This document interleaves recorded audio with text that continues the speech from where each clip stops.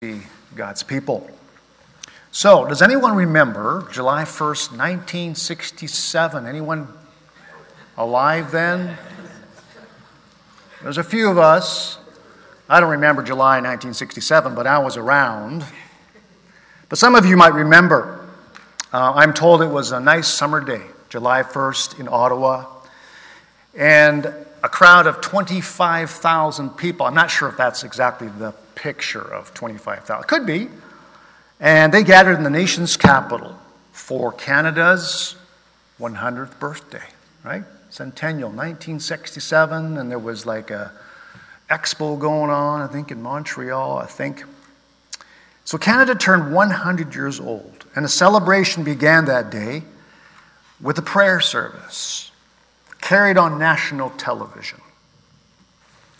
The crowds, various dignitaries gathered, including key political leaders, the Prime Minister, the Cabinet, the Senate, and of course Her Majesty Queen Elizabeth, when she was very young, came with her husband, Prince Philip.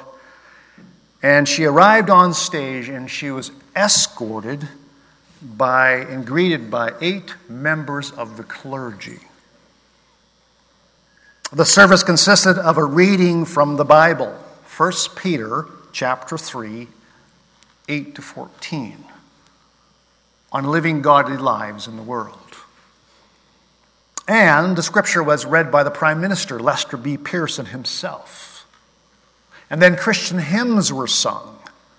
And there were prayers. And then there was including a confession of prayer of the nation. And of course the Lord's Prayer was recited and offered.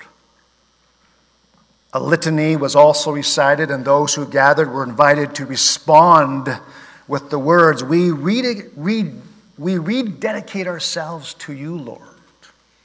So this is back and forth. And so on that day, it was clear that there was a message that this country was a religious nation and their faith was Christianity. So obviously, we don't live in 1967 anymore, do we? In an article in 2004 by Harold O.J. Brown, he's a theologian, and he points to the many changes in America, and he's an American, sorry about that, but we assume it's Canadian culture as well. He says this, much of the nation has been or has recently become, in a sense, anti-Christian and implicitly or explicitly pagan, and pagan simply means godless. Many other Christian theologians and pastors are writing about living in a post-Christian era today. And some offer warnings, and like Brown. Others, like Australian author Mark Sayers, speaks about the same concerns, but he's a little more positive, actually. And from his book, Reappearing Church, he asks, what if the rise of secularism is good news for the church? Interesting perspective. He's just simply making observations from history where renewal and revival often follows periods of spiritual decline. So there's lots to think about, lots to pray about. So maybe today you're feeling discouraged and you feel the weight of a secular world. Maybe you're overwhelmed by what's happening in our world. And I think by now, unless you live under a rock, most Christians in North America and Europe and throughout the world do know we live in a post-Christian era. 1967 is long, long behind us. But I think the real question for us today, Christians today, that we should be asking is, how do we continue to live faithfully How do we faithfully live out our faith in Jesus in this post-Christian world, in a world that still does not know Jesus? How do we do this faithfully and well?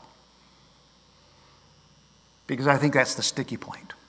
I'm not sure sometimes we do it very well. So lots to think about. Lots to pray about.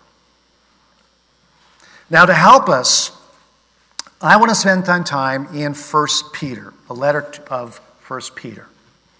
And I'm calling it the series Living as Exiles in a World That Needs Jesus. I used to call a theme for 1 Peter. I preached actually from 1 Peter probably 12 years ago here. I'm doing it again. But I used to call it, living as Christians in a secular world, but I decided to put a positive spin on it.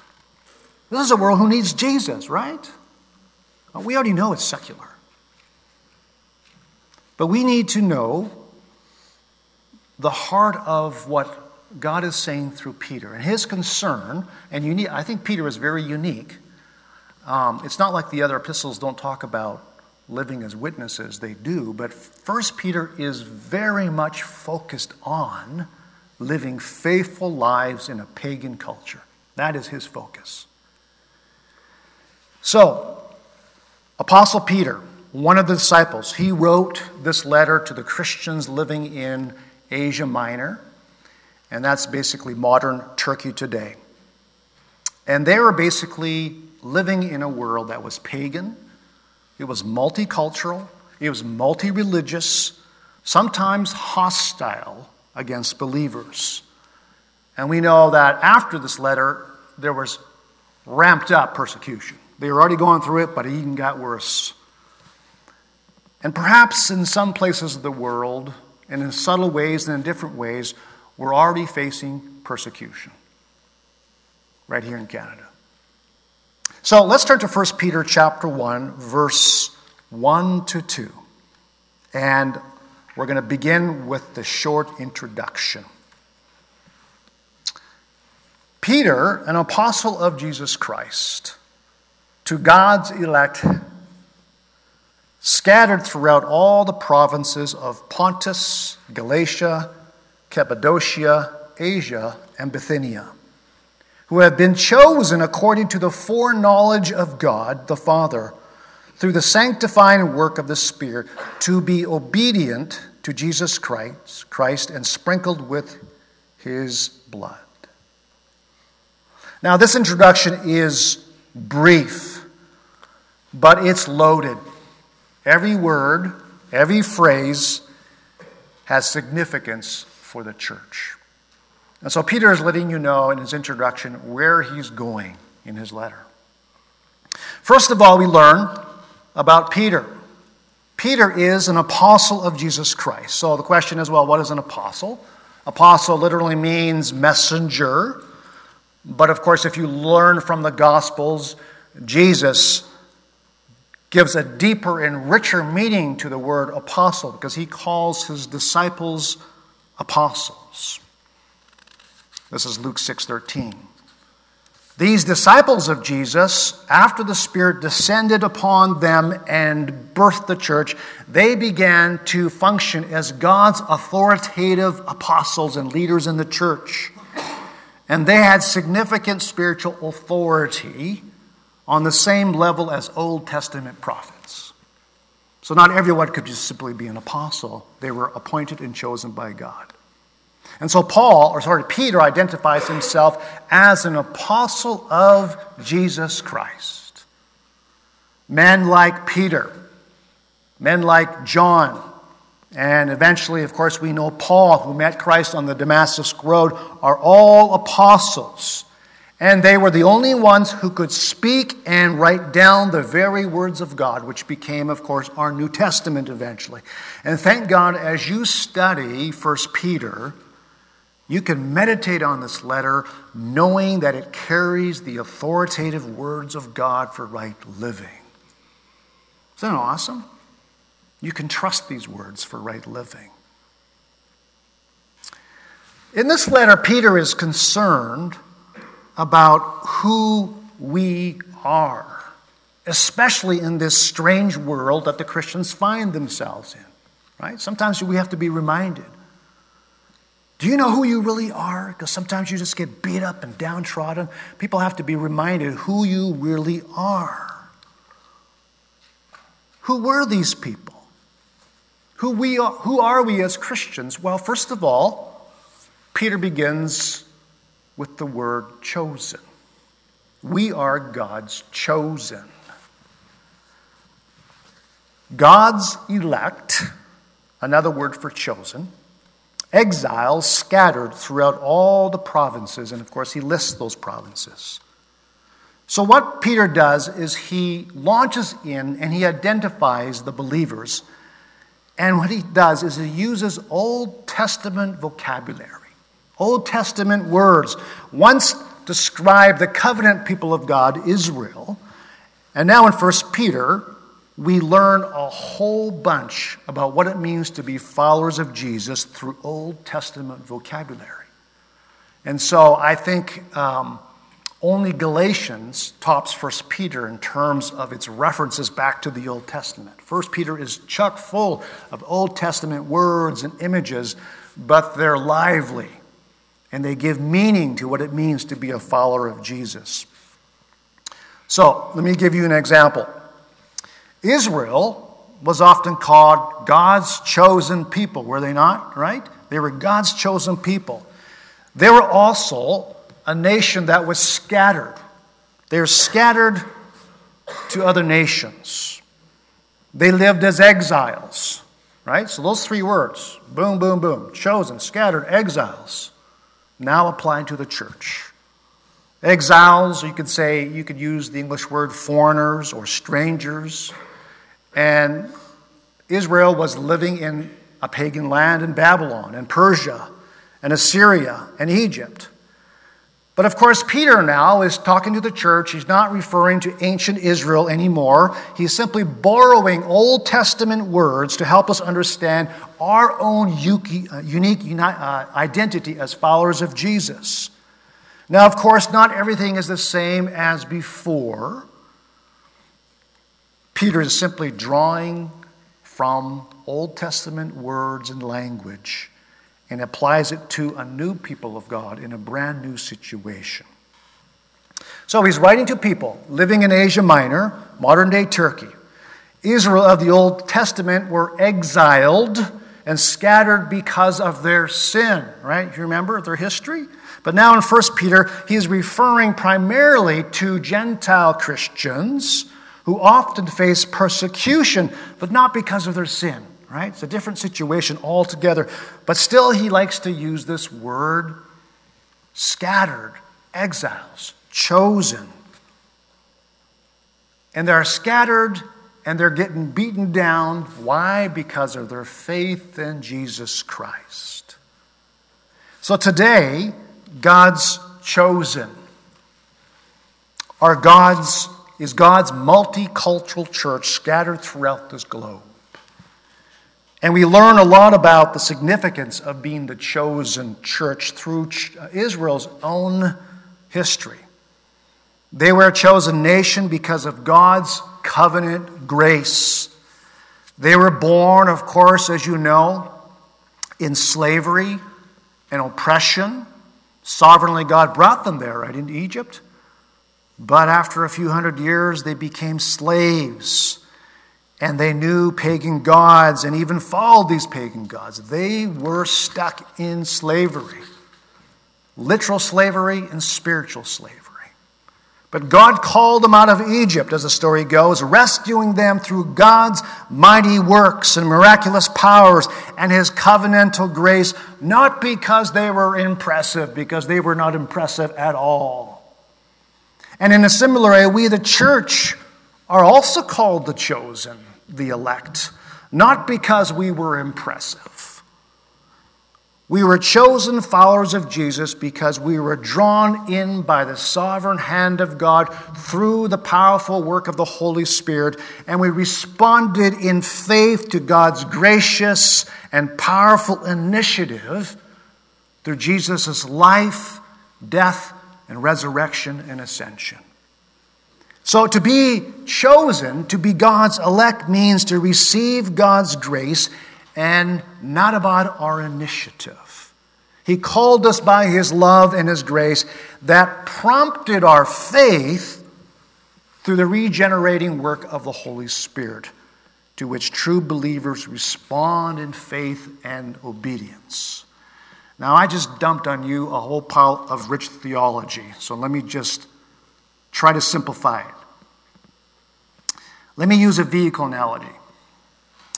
That God's love prompted our faith in Jesus reminds me of a battery boost on a cold winter's morning.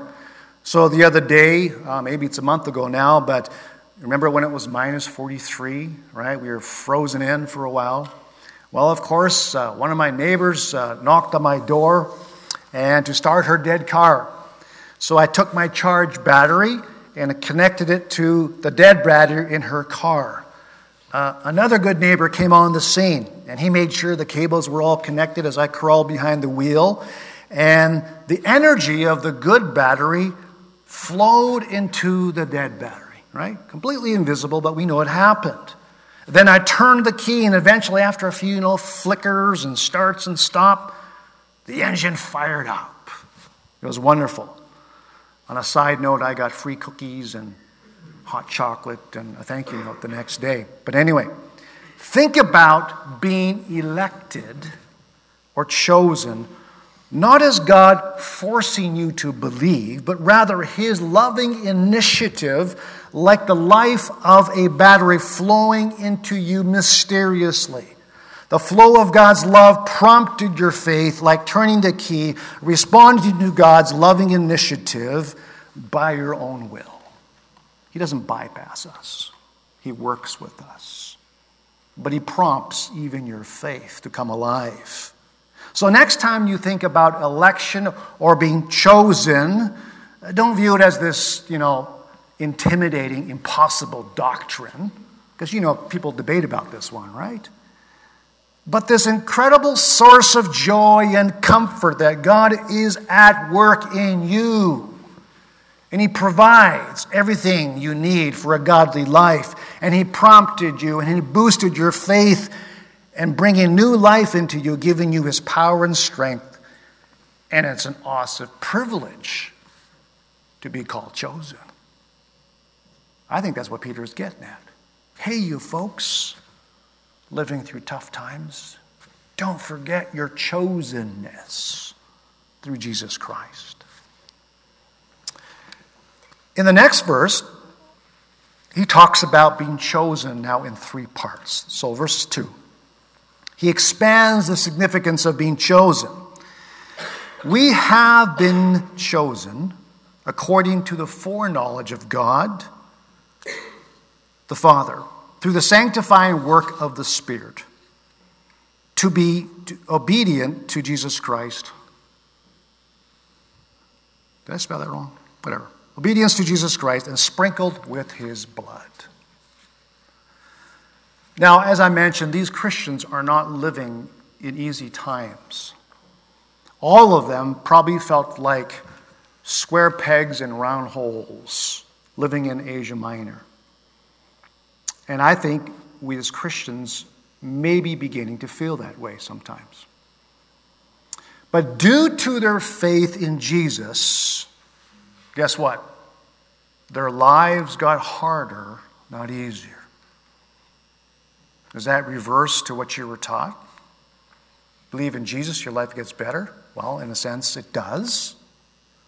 But sometimes in our world, it's going to get tougher. Reality check. But what does Peter do to encourage them? He takes them deeper into the wonder of being chosen by God. So we find three parts. In each part, we significantly find three parts of the Trinity. So in every part, you're surrounded by God. So first of all, we are chosen according to the foreknowledge of God the Father. God is our Father. By calling God our Father, this is personal language. He is Abba Father.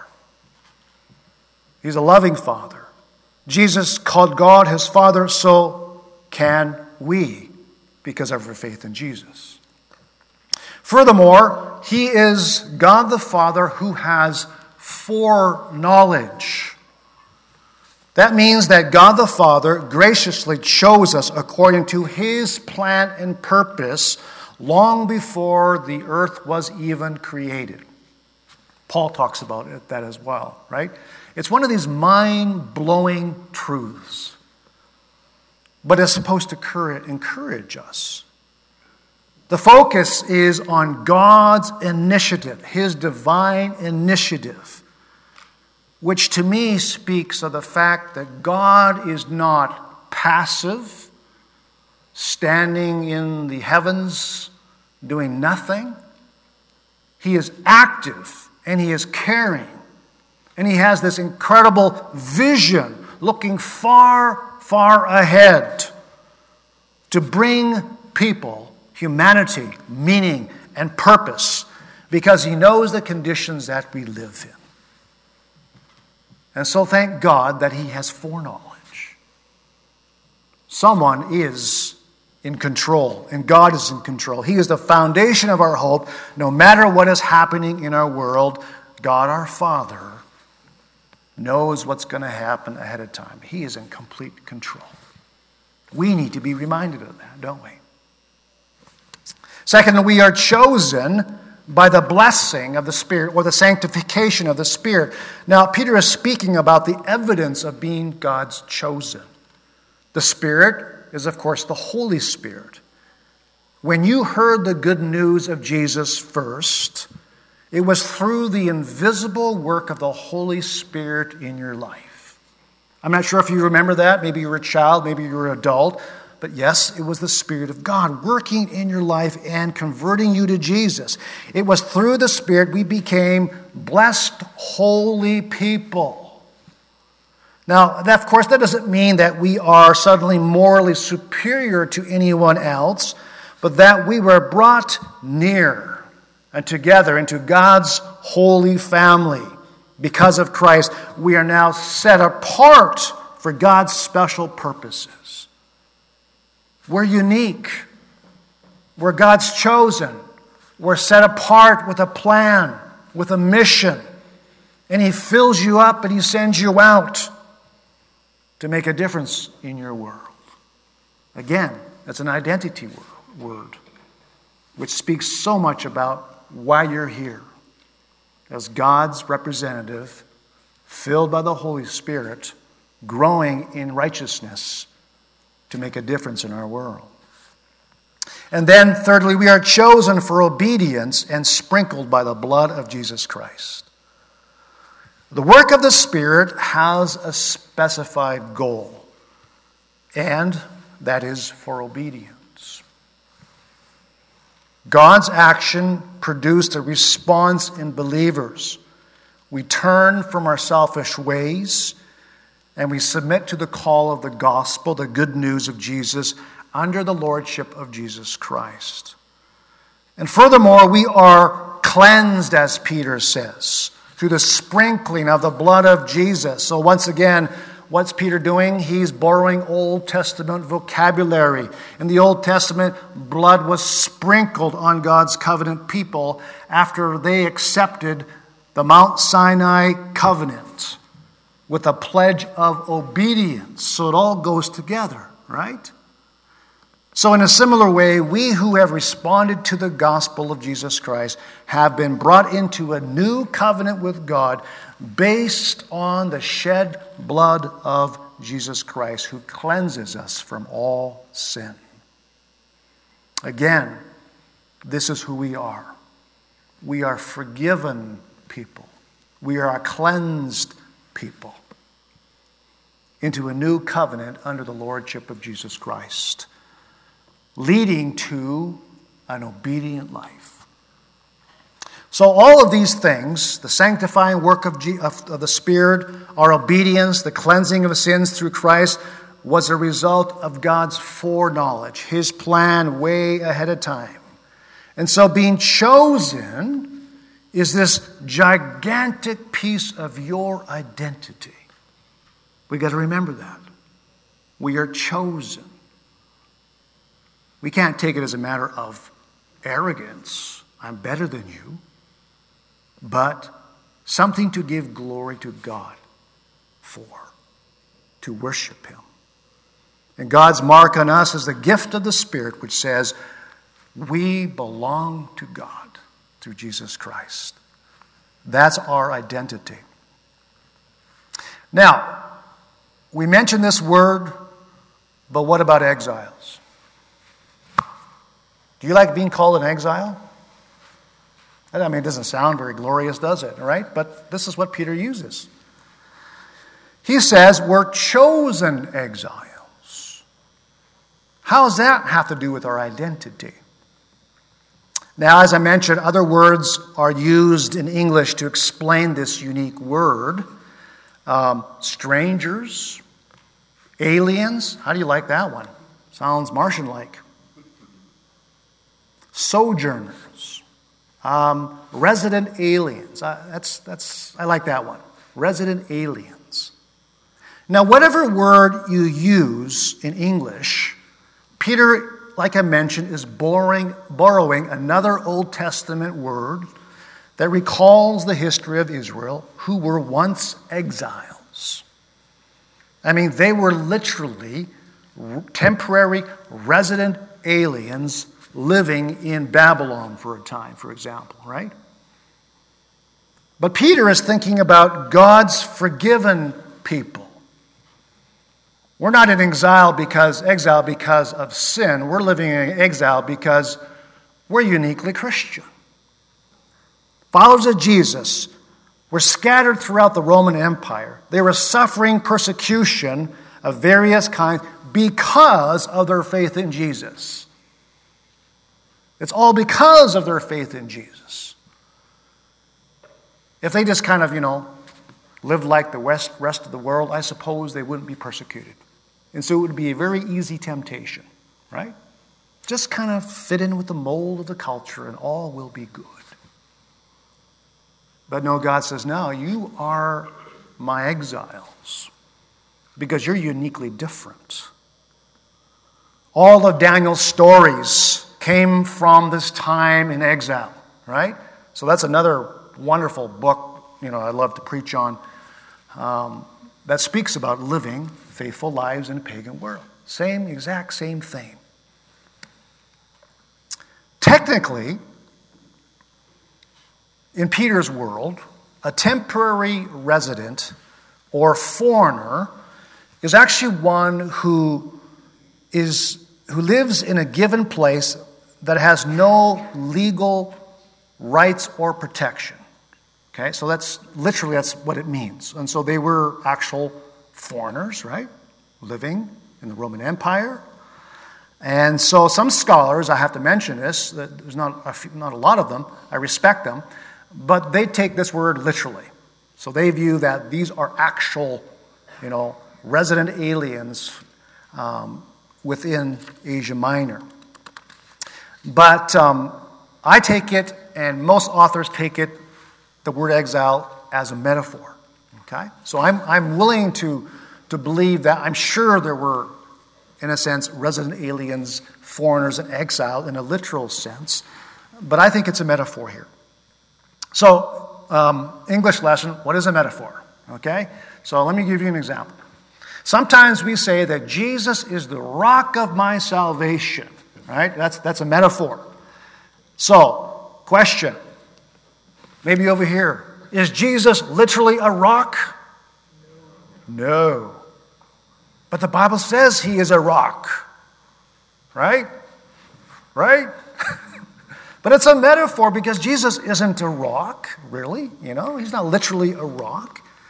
But it's simply saying something about his character. He is the rock of my salvation. He is a strong foundation. So when we use the word exiles in 1 Peter, he is referring to Christians living in Asia Minor and the Roman Empire who were like exiles and foreigners because of their faith in Jesus Christ. And so you have to tease out the meaning of what does he mean by that, right? If it's a metaphor, what does he mean by exiles?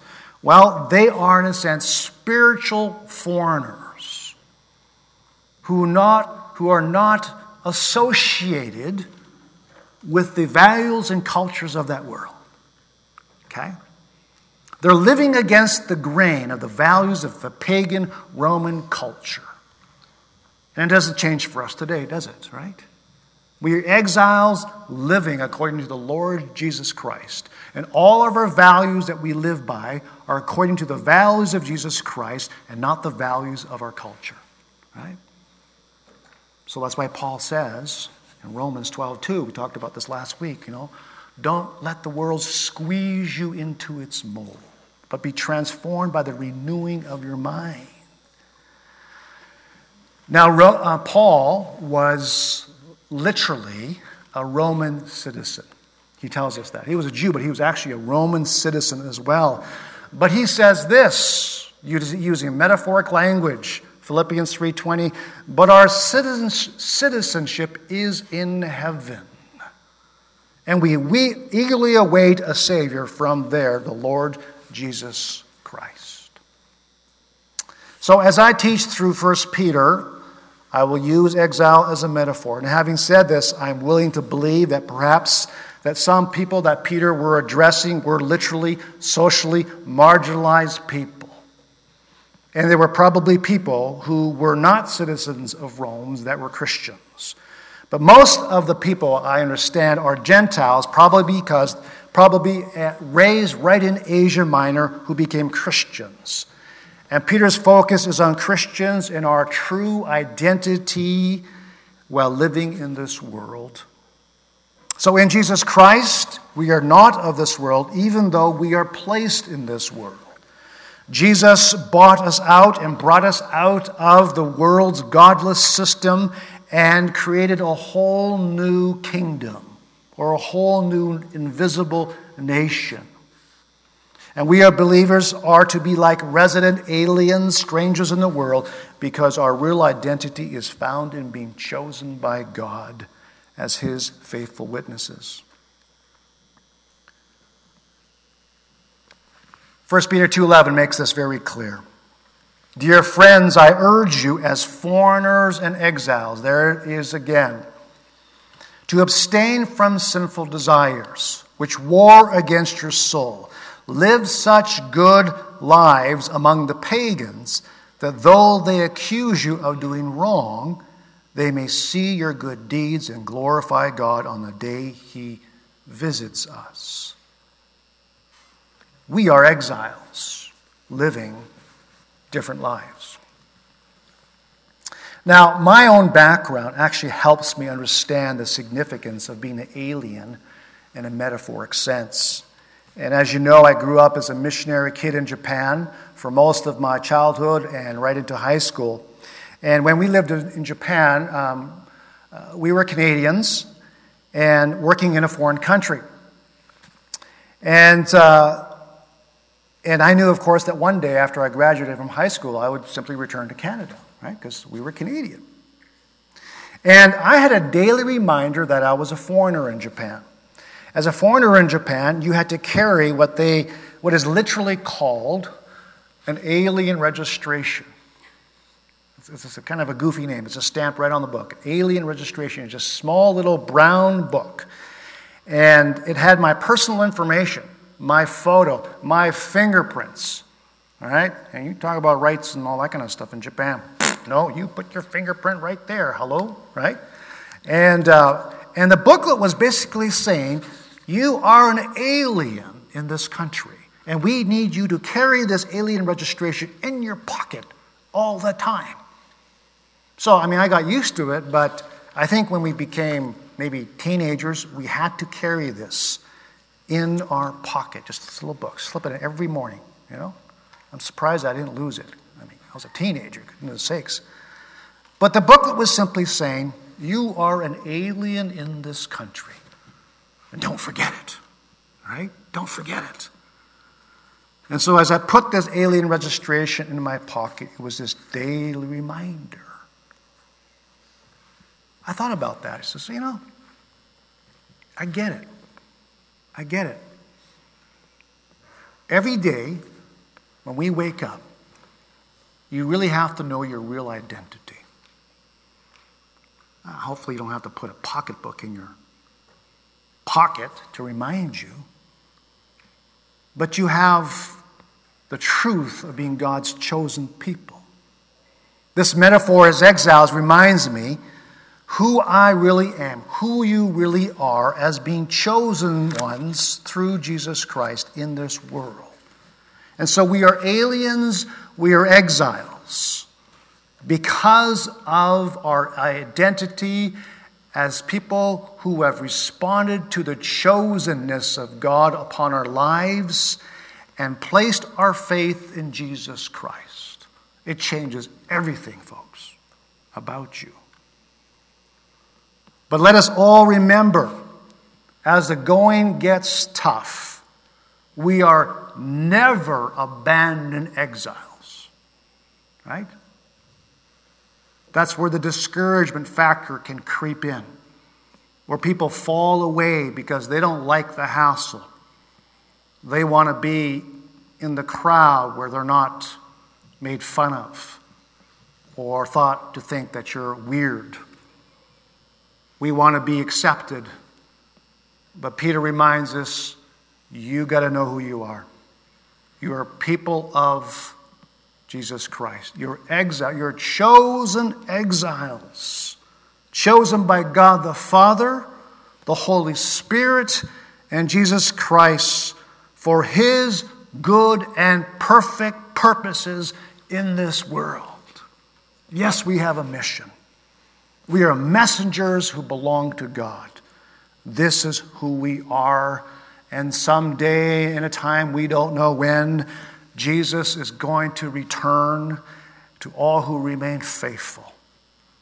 And we will reach our final home, the fulfillment of our real identity. Let's pray.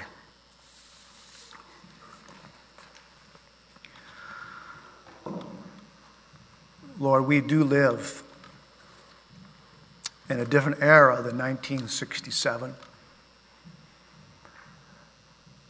But most of all, Lord, I pray that we as your people will understand, no matter what era we live in, no matter what the conditions are in our culture, may we understand our chosenness in Jesus Christ.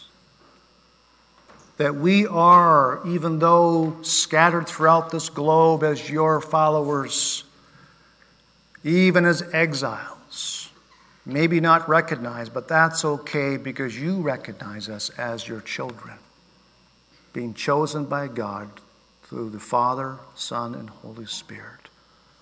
And so, Lord, fill us and encourage us. May we understand who we really are through Jesus Christ. In your beautiful name we pray. Amen.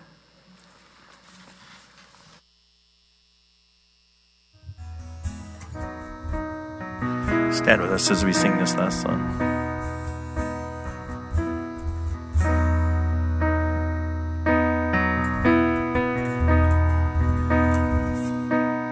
Lord, I come,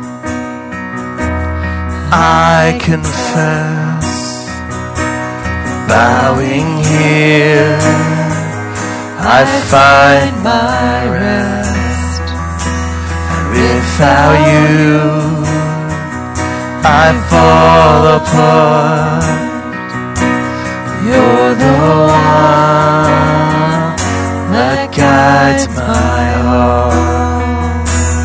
Lord, I need you. Oh, I need you. Every hour I need you. My one defense, my righteousness. Oh God, how I need you.